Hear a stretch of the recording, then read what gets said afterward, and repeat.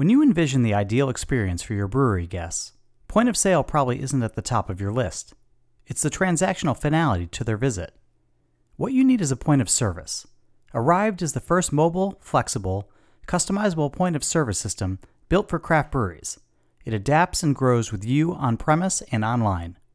Your staff will love the simplicity, your managers will love the world-class support team, and your guests will love that they can get the same delicious beer with the same amazing service from anywhere. Fall in love with your point of sale. Fall in love with Arrived. This is Andy Crouch, and welcome to the Beer Edge Podcast.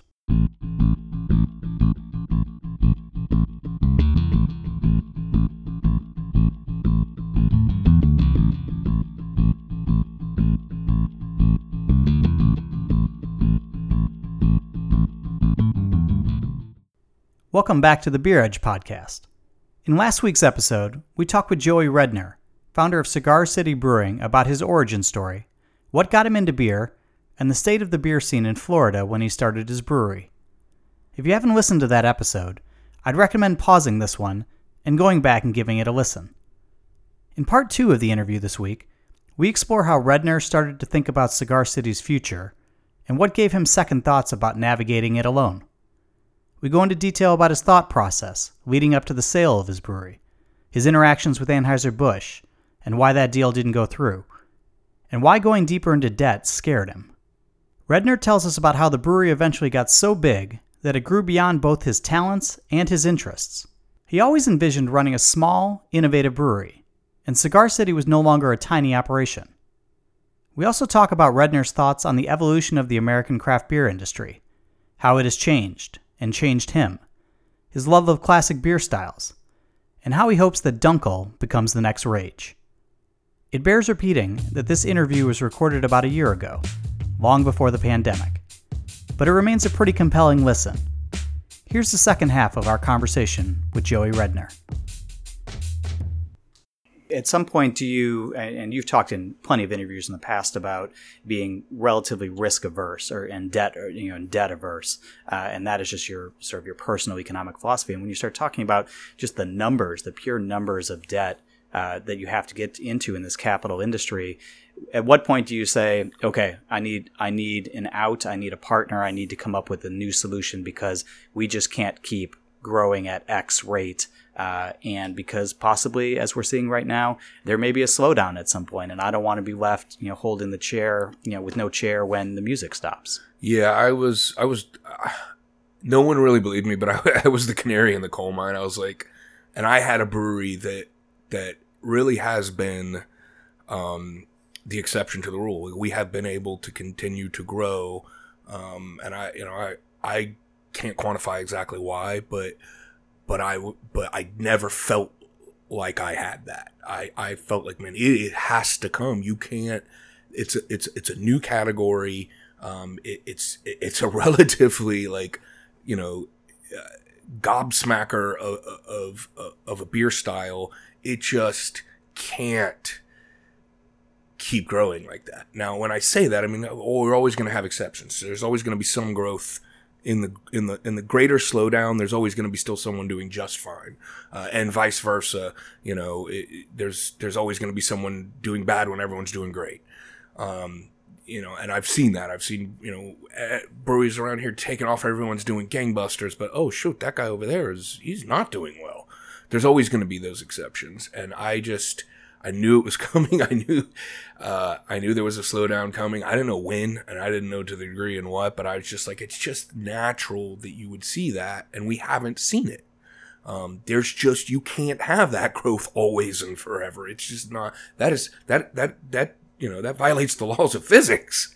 It's not going to happen up forever. So it was about the time we finished, the other brewery, and I'm realizing that we're not going to have enough beer for the growth arc that we're seeing. And, I never knew what the solution would be, but, and I am debt averse, but I'm not, no debt ever. I at least not in a business. But I would prefer, if you can cash flow it, you always do that first. for me, the debt is, how big is the hole? How big is my shovel? I've got to fill that hole back in. I already had a little hole, but I had a very good shovel. I had no issue with the debt I had. But then I start looking, okay, well, this is a massive hole, and my shovel is not going to be much bigger. And I'm not going to be able to use the shovel until the new brewery comes online. So that's when I started saying, you know, if I could partner with a brewery that already has some capacity, it'd be a godsend to them, because here's my growth, and it wouldn't. And then if I'm still involved and I still have ownership, it's not going to kill them, because I've got growth. And if they've got fallow capacity or reducing capacity, or reducing sales in that capacity, man, it makes a lot of sense. And I guess I've never, because if this is a brewery my grandfather had opened, or if I had kids that were 21, 22 that had showed interest in, being in the business, I would probably think completely different about it. And I would just say, okay, well, we're not going to keep growing, or we are going to keep growing, but we'll just, we'll finance it for the next generation. I couldn't sell a brewery that my grandfather opened. Just couldn't do it. But because this was just something I did over a couple year period, I didn't have the emotional attachment to it that I think a lot of people feel like in my place they would. I never thought of Cigar City Brewing as like who I am. It's just a thing I did. And so, if over the weekend I painted a picture and someone offered me $500 for it, I wouldn't emotionally feel upset about that. And I kind of felt that way about the brewery. I would have preferred to go into an arrangement where I could stay involved, which is luckily what I ended up having. I'm still sitting in Cigar City Brewing. I'm still an owner, albeit a much smaller percentage, but I'm on the board. I still get to make decisions. I still get to tinker if I want to. So for me personally, my happiness, I'm extremely happy with how things turned out. And oh, by the way, we've been able to grow 4 times since then, which absolutely would not have happened if I'd have been left under my own power, because I would have been too averse to borrowing the kind of money I would have had to borrow. I don't want to be the successful guy who has $50 million in debt. I don't want to be that guy. I want to be the successful guy who has way less money than that, but doesn't have the debt associated. So when do you start taking meetings? Because you read trade papers, you read the local Tampa Bay papers, and everyone's basically it's like they're camped out like paparazzi waiting for AB to show up. Where do you're probably taking rolling series of meetings over the years, but when do you get serious about it? And then we'll talk more. Well, this is a different industry. We're much more open to talking and collaborating. And honestly, so if someone from a brewery says, "Hey, I'm going to be in the area, you want to meet?" They might not necessarily say, "Hey, I'm going to be in the area because I may want to make you a offer to buy your business or to buy a percentage of it." It doesn't really go down like that. So if someone emails me or texts me who's in the brewing industry and says they want to meet, I'm like, cool, I'll be at the brewery, come by. And so you find out it was a potential sales call, buy call, sort of afterward. And it never bothered me. Like in this industry, it would be weird, I guess, if you work for Frito-Lay and then like the other Charles Chip guy comes and says he wants to come by your factory and hang out. You're like, what? There's espionage going on. But in this industry, if someone from, even Heineken hits you up and says they want to come hang out, you wouldn't bat an eye. You'd be like, yeah, sure, come by. We'll have beers. So it kind of came out that way. Like I realized, oh, that's why.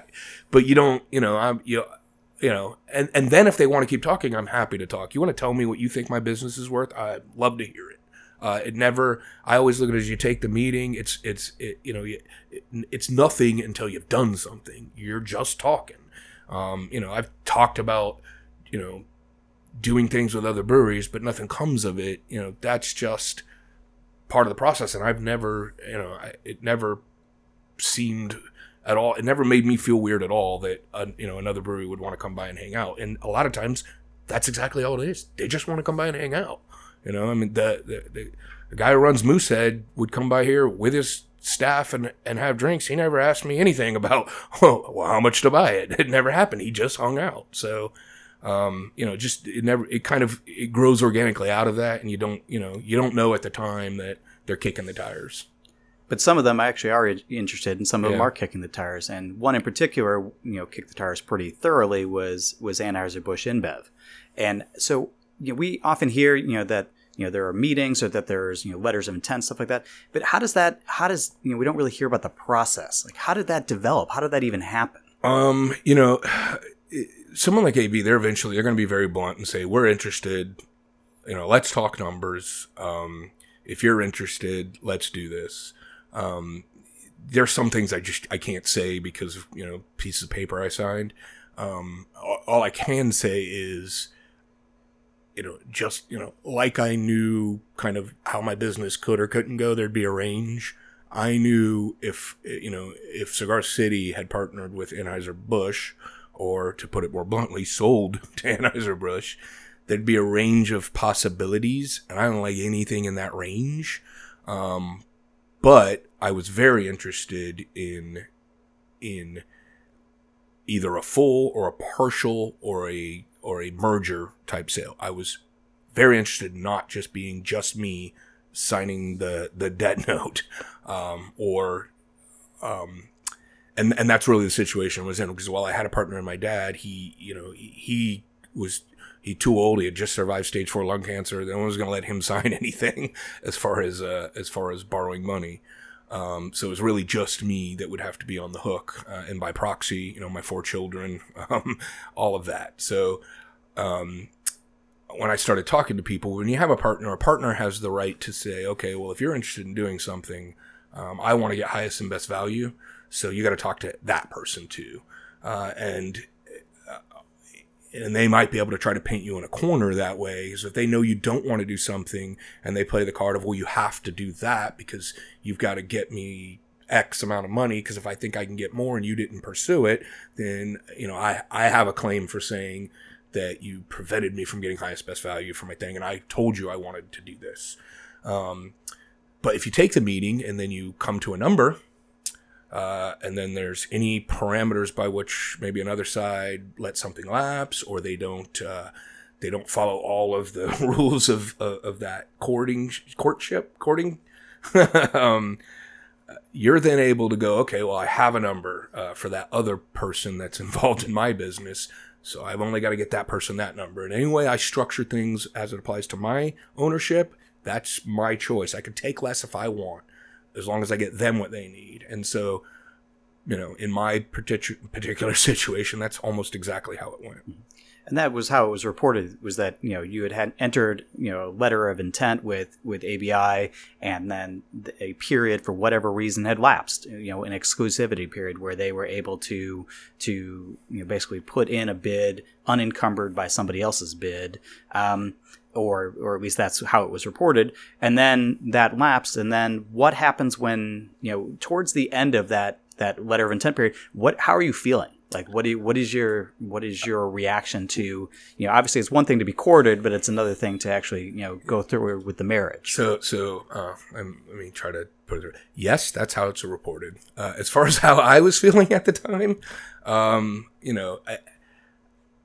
I felt painted into a corner, but I wasn't going to have my future held hostage, because I felt really very adamant that things were going to get harder. And I was already starting to see it, but I was starting to see it sort of in the large regional breweries. I saw the breweries I was kicking off out of shelf space. My brand is kicking off legacy beers from breweries that I loved and respected. And I was still doing it, so clearly I wasn't that conflicted, but there were beers that had been in Florida for a decade that I was kicking. They couldn't get shelf space because of me and because of other breweries that were opening. So I knew, well, that's got to happen to you too, right? If someone opens up a brewery in Tallahassee, I'm not local. I'm a 4-hour drive away. I'm not the local beer. I'm a carpetbagger from Tampa. So, I knew, even though it wasn't happening yet, I knew it was certainly within the realm of possibility that it would happen. So from my point of view, I had built something that had cash demands that were greater than my comfort level and had value way above and beyond anything I'd ever thought that I could do. So I knew there was a way that I could sell something that had appreciated massively over what I put into it, and also secure it for the future so that it it would have the resources it needed to continue to grow, but also to fight for, what it would need to keep there, because, the first breweries to get kicked out are the ones that don't have local reps, and I couldn't afford to do that. I also didn't have the skill set. I hadn't managed a team of 50 salespeople. And when you start force projecting, sending beer out of state, and the farther you get away from home, the more money you have to spend to do it, the harder it is to do it. And then, the challenge of quality and consistency become vastly more difficult. It's much better.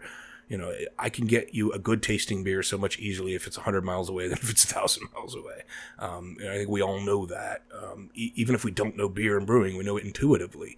Something that sits on a truck is not going to be probably as good as fresh, right? So I knew all of these things are in the back of my head, and I wasn't going to be painted in a corner. I was going to do what I knew, what I felt was almost certainly right. And if I had to do it what I thought was the least good way, that's still better than what I thought was the alternative. But I also knew that there were ways that I could maybe make it go my way if someone shuffled their feet there, someone signed that late. Like I knew I had angles I could play, but I couldn't do any of those things until I knew a certain level of information. It's difficult for me to address some things directly, but I think you can get the gist. Once I knew the parameters of one thing, I was free to go pursue anything I needed to. And that pursuit led you to ending up with a deal with Fireman and with I Oscar. won't specifically that pursuit, but yeah. I ended up with Fireman Capital again. Yeah. And so how does that deal come to be? How do you end up? I'd always respected Dale in the industry. I mean, he kind of sits like just chronologically just after like the true old guard breweries, but way more track record than my wave of breweries. He started in the 90s, and I'd always kind of liked their approach, even though I may not have taken the exact same approach. I loved how they did it for them, and so I'd always respected them, and we followed a lot of the same kind of internally sort of the canning. Like I always loved that. I was like, my flagship beer is a freaking IPA. Cans the ideal package for that. Let's keep all the light out, just take that off the table. So I love that they did that, and I love that they never they never wavered from that. Even there's some styles where I would rather than be in a bottle. I know you're going to age that. You should definitely put that in a bottle. But they just were like, hey, we're doing this. We love this. We're going all the way. And I always liked that. And I always liked just their sort of under the radar, let's just do it and talk about it later kind of mentality. I mean, I read press release after press release after press release of brewery A is opening a brewery here, and brewery B is building a brewery there, and blah, blah, and then meanwhile Oscar Blues is like, yeah, well, we built a brewery there like a year ago when we're making beer, we're just doing it. That really fit with how my kind of way of doing things are. Is like, just do it, and without kind of telling anybody. Yeah, they just sort of. So I liked him, and I'd met, and it was a good vibe.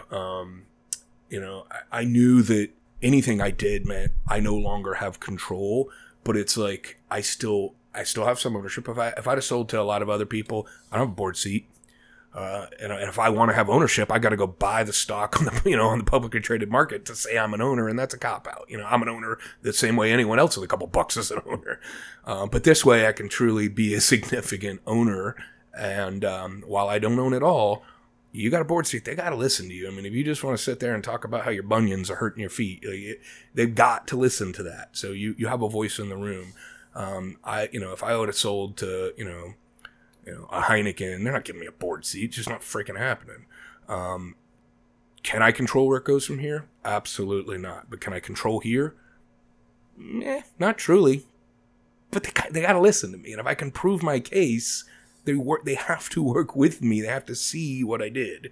And that just, that felt more right to me.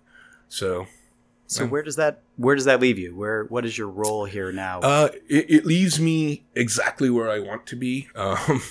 as this became a really large enterprise, I just got less interested. I would rather, honestly, I'd rather go work the packaging line or wash kegs than meet with distributors and talk about go-to-market plans and marketing dollar spends. And I just, I'd rather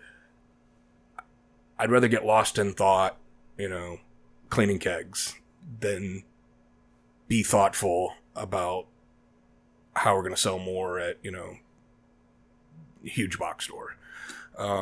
It's just, it's my nature. So I'm in a place now where I can pick and choose. I have just the amount of input I want. And there's people that are a lot better suited for what this brewery is now, making the decisions that, like, quite frankly, I wouldn't make the right ones. So it's better for the brewery because there's better people than me making the decisions that, like I said, I think I'd mess up a lot of them. At some point, did it just sort of, when you were either taking the meetings or thinking about it, was this just not as much fun as it was? Did it feel much more like work? Yeah, it got less fun. I mean, I always had this rule, like we had to keep 10% of our capacity unplanned, because that was really important to me. Like, if you get a wild hair up your butt, I don't want to go say, hey, we should try this, and someone say, all right, well, we can try it 9 months, when the brew calendar resets. Like, yeah, I'll probably sober up and realize that wasn't a good idea in 9 months. So I think there were times, like, it got not fun and not, it became a real business. And a lot of what I enjoyed about it went away, but there was always something going on here that was still interesting. But anytime you get more people, more complexity, more committee meetings that a thing has to go through before it happens. Like, the people running the brewery as it gets big, they need that. Like, you can't be springing shit on them. But I really missed that. I missed being able to spring shit on them. Arrived all the way. It's a system built by people who worked in the industry, and they regularly check in with their clients for not only support, but ways they can potentially grow or help you pivot and readjust as needed. I've worked with all the major systems out there, and I would never pick another service, says Katie Neerling, the GM of Scott Brewstillery, about Arrived. So we are operating now in a time, not just in Florida, but around the country, where things have changed a lot. We are not the 1,500 breweries or so that might have been operating at that time, or 2,000 breweries. You have 8,000 with a couple thousand more in planning.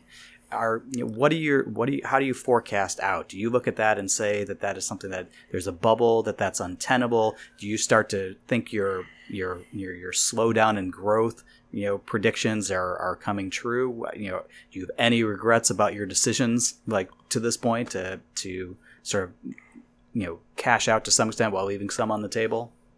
No, I don't. I honestly don't have any regrets. I mean, it's funny because, once you monetize the thing you built, I mean, I reinvested more in Cigar City and Canarchy by a massive factor than I ever had in it. They're like, oh, here's your money, and you're going to put that back in to invest when you're growing. But, like, that number was massively more than anything I ever had in it to begin with. So, ironically, I have way more invested in Cigar City Brewing than I ever did before I sold it. But on the other side, I don't have to worry that I'm sitting here holding a piece of paper that says I owe $30 million, $50 million. And, if that goes bankrupt, well, now I've got to sell it, at a loss, depressed, it's a distressed asset because the market turned and I didn't see it and I didn't plan for it right. And, by the way, my kids, have nothing, and I'm going to have to, hell, I don't know what you do, in that situation. I don't ever want to know. So I'm pretty freaking happy with how it's worked out for me because I get to, and also, even if I had borrowed the money, I wouldn't have borrowed the requisite knowledge that it takes to run a brewery that distributes to 40 states. That was a huge, mountain out in the horizon. We never had to push Cigar City Brewing, it was a pull brand. We were lucky there. Because we never had to exercise that muscle, it was not strong. And that was coming, it gets harder to sell things. I think, you kind of speak to the other half of your question. What's happening in the market is it's just sort of the stratification is setting in. Like, people are going to stay in their lane. If you have a tasting room, and you may have had dreams or visions about sending some beer out, you may just say, we're going to do this. Maybe we'll do a mobile canner and we'll send a little bit out here and there, but we're not going to invest in our own packaging. We're going to kind of stay here because this is profitable and the risk level is right. It is a bad time to be a small semi-regional craft brewery that primarily distributes. Like, I feel for anyone who that's their business model, because they're in a tough place. And those are the guys that we're seeing that are going belly up because, the small guy who basically is a bar who makes his own product, he can survive. He can take a lot of punches he can avoid a lot of punches because he's small and he's nimble. He's not, and then the bigger guys, they can take a lot of punches because they have the resources. But those smaller guys that really were, about my size or a little smaller, they've got real debt payments. Because they've got a lot of stainless, they've got a large sales force, and they've got a large employee force. But they don't have the large sales, so they can't take as many punches. And those are the guys that we're seeing go out of business. Was it Tallgrass in Kansas? There's been a couple that have, they're and there's a lot that are on the ropes. And I feel, somewhat conflicted about it because I was part of that later wave that pushed a lot of those legacy breweries that I loved. To the brink. But I think, going forward, what you're going to see is that stratification. People are going to maybe invest and push and go up so they can be a little bigger, and some are going to allow themselves to go smaller. It's just Boulder Brewing. How long's Boulder Brewing been around? 79, 80? Mm-hmm. We're just going to be a brew pub now. We are not going to distribute beer. And I used to buy Boulder beer here in Florida, and nobody is going to be able to buy packaged Boulder beer products anymore because they had to make a decision.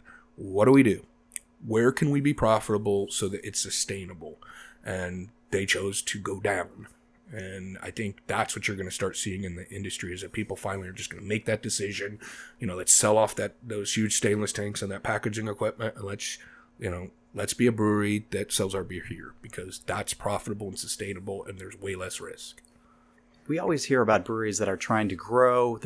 Growth is such an important thing. Why is it that you just can't stop at a certain size? What is the motion that you have to keep going? Yep. So I've learned that this is something that if you're not in the industry, you don't quite get. And here's why you can't just stop growing if you're a regional brewery that sells to a distributor, because you have a partnership with another company. All right.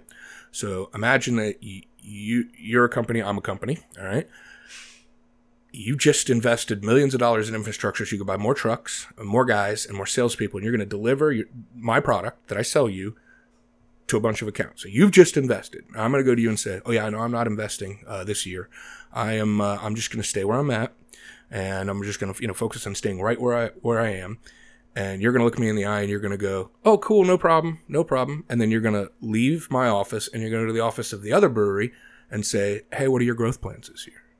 Because I've invested and I need to sell more beer. I can't sell same beer. I need to sell more beer." So your focus is going to switch from the guy that says, "Oh, I'm just going to stay where I'm at." And you're going to be nice and you're going to maintain what you have with him, but you're going to stop being the focus. So then now if my business starts to go down, you're not fighting for me because there's no growth in me. You're fighting for the guy who's investing to grow. And that is what I think a lot of people don't understand about this business. Now, if I'm the distributor of my product, if I can self-distribute, then I have a lot more control. I can choose to stay where I'm at because I can still make what I have a priority. But if I don't control my go-to-market plan, my distribution, I cannot choose to stop growing if I don't want to completely die. So, since the sale, we've seen, besides the thousands and thousands of new breweries opening up, we're also seeing some new trends in beer. Obviously, you get a beer like High Lie is sort of a very different beer than maybe a lot of IPA lovers are looking for right now, or at least ones that take up a lot of the oxygen in the room. What's your reaction to beers like hazy and juicy beers? Because I'm not like a raging hophead, I don't mind a hazy IPA. And I think that's where Jai Alai was fortunate, because we did such a bender for the time. Ours is not a traditional West Coast IPA. It kind of splits the difference so that we're not, obviously it's not a hazy, but it is a juicier, a little bit less forward bitterness, a little bit more sweetness. So we can, we can kind of play on to both sides. Like, hey, I love hazies, but I can do this. Or I freaking hate hazies, but I can still do this. Because that's a surprisingly malty beer. I had one last night, and it just, you forget what that style tastes like. Yeah, it's a juicy IPA, I would say. Which, like I said, it kind of puts itself in the middle of what IPAs are now.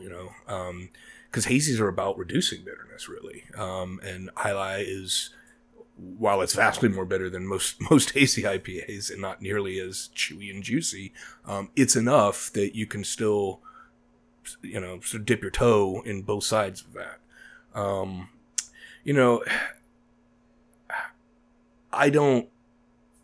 I'll try. I always want to try something new, but there hasn't been any major, at least widespread trends that I've been like crazy about. I still try everything, but I think that, the things that I get the most excited about, they're just never going to be big trends again. Like if Dunkel became like the raging new style, I would be like, awesome. But that's not going to happen. It's just not, it's not showy enough of a style that you're going to see that become a widespread, because you imagine that like in 5 years, like, oh my God, Schwarzbier is like the hip new craft beer style. But yeah, that's not going to happen. So then you see things like, some companies becoming beverage companies as opposed to brewing companies, and obviously the rise of sparkling water. You think that that's a play that craft brewers of even a certain, whether they're small, medium, or large, need to be paying attention to? Or is it, we got into this business to make beer, let's focus on beer? So, yes, I think they need to pay attention to it. That said, if all you want to do is make beer, do that. But you can't be upset if you don't do as well as someone who pays more attention to all potential customers. I've always looked at it as, maybe you don't like light American lagers. And I think the craft beer didn't need to make light American lagers because a lot of other people were doing it and they were doing plenty of it and the market was well covered. But if the market is not well covered and what you do for a living is to ferment products and make them taste good and be enjoyable to people, you should know how to do all of that. And you should know how to do all of that at a really high level. Now, in your personal judgment, it may not be a very compelling product. It may not have a whole lot of integrity from your point of view. But to me, the craft and the skill is in being able to say, sir, ma'am, you like that? Try mine. I make a really good one. I may not drink it. I may not personally enjoy it, but my profession is fermenting products. I feel like you should be able to do that. We haven't done one here, but but I wouldn't be opposed to it. And anytime a market's relatively new, seltzers kind of came out of nowhere. Not really. They've been around, but they exploded out of nowhere, kind of a lot like IPA, craft beer. I 100% get why they're popular. And honestly, if I sit and think about it, I'm surprised it took this long. Most people don't go through the time and effort to get initiated, to learn. I know that I don't like smoke beers because I've freaking explored up, down, sideways every aspect of them. I had damn near every smoke beer you could have. I don't even like them. Most people are not going to do that. Most people like easy, approachable, slightly sweet, good flavors that they're familiar with, fruity, yummy. People like that. I don't think, I don't think it gets you anything to look down your nose at what people like. They like it, so, so I think if you think that the style has no integrity and there's nothing you can do to improve it and you're not interested in it, that's totally okay. I actually get that. I kind of respect that. but you also can't be surprised or upset if your brewery maybe doesn't do as well as another brewery that does make a product for a wider audience. What advice do you wish that you had received before opening a brewery, or what is the best piece of advice you received?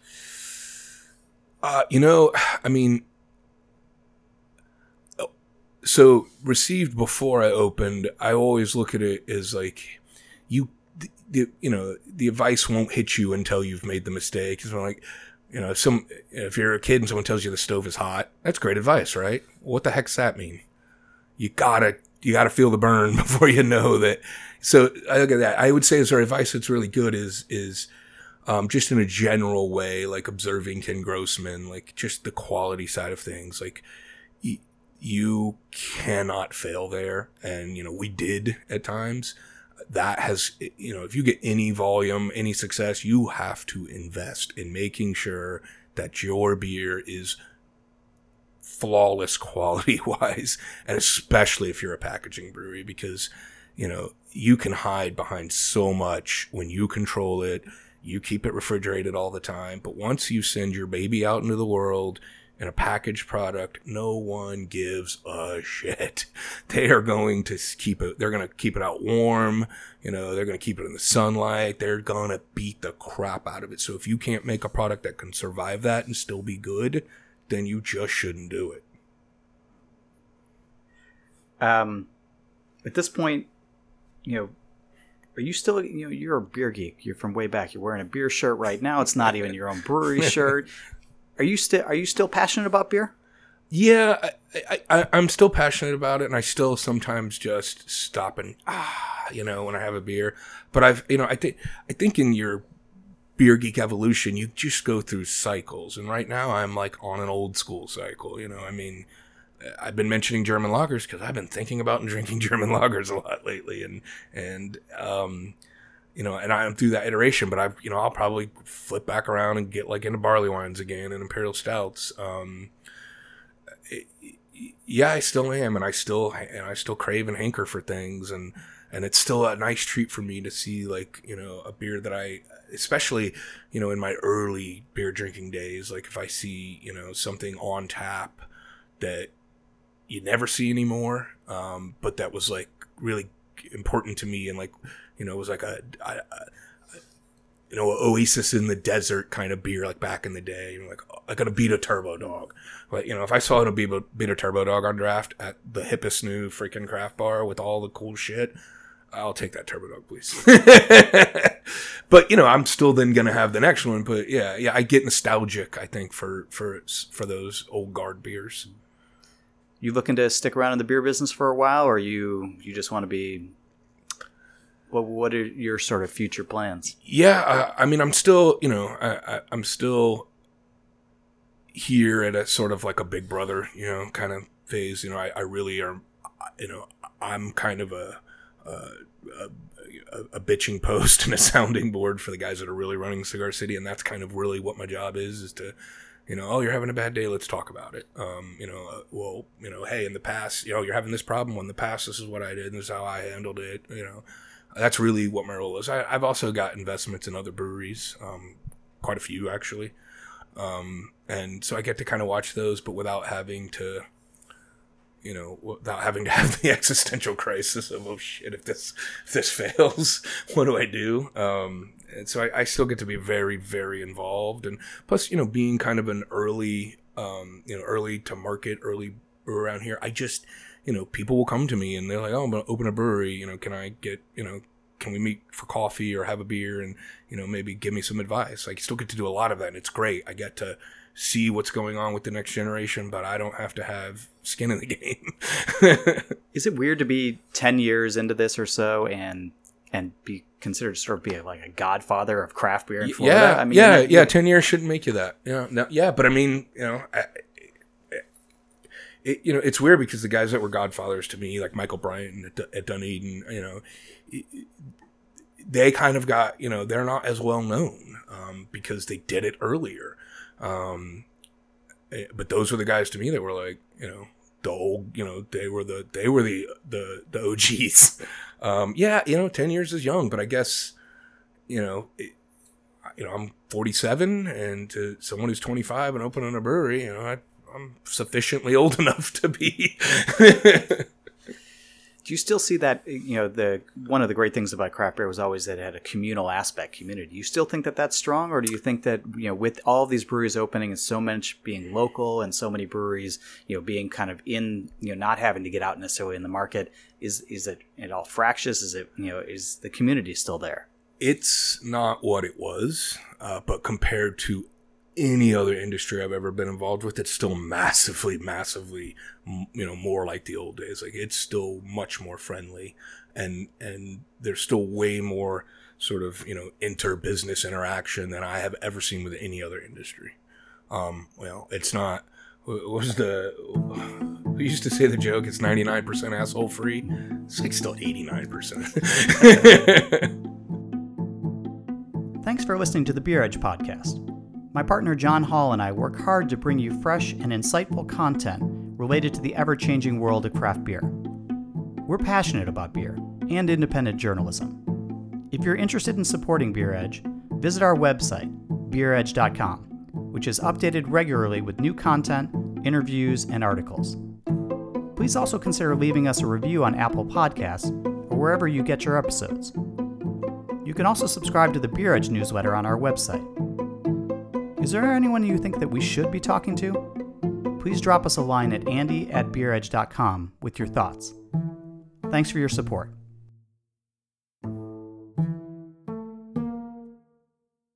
Go to Arrived.com to set up a free, customized demo with an Arrived consultant and see how a point of sale can make all the difference in your guest experience, staff satisfaction, and bottom line. Chances are, a switch to Arrived will save you time, money, and a whole lot of headaches. Arrived.com. That's ARRYVED.com. Because there's no I in Arrived.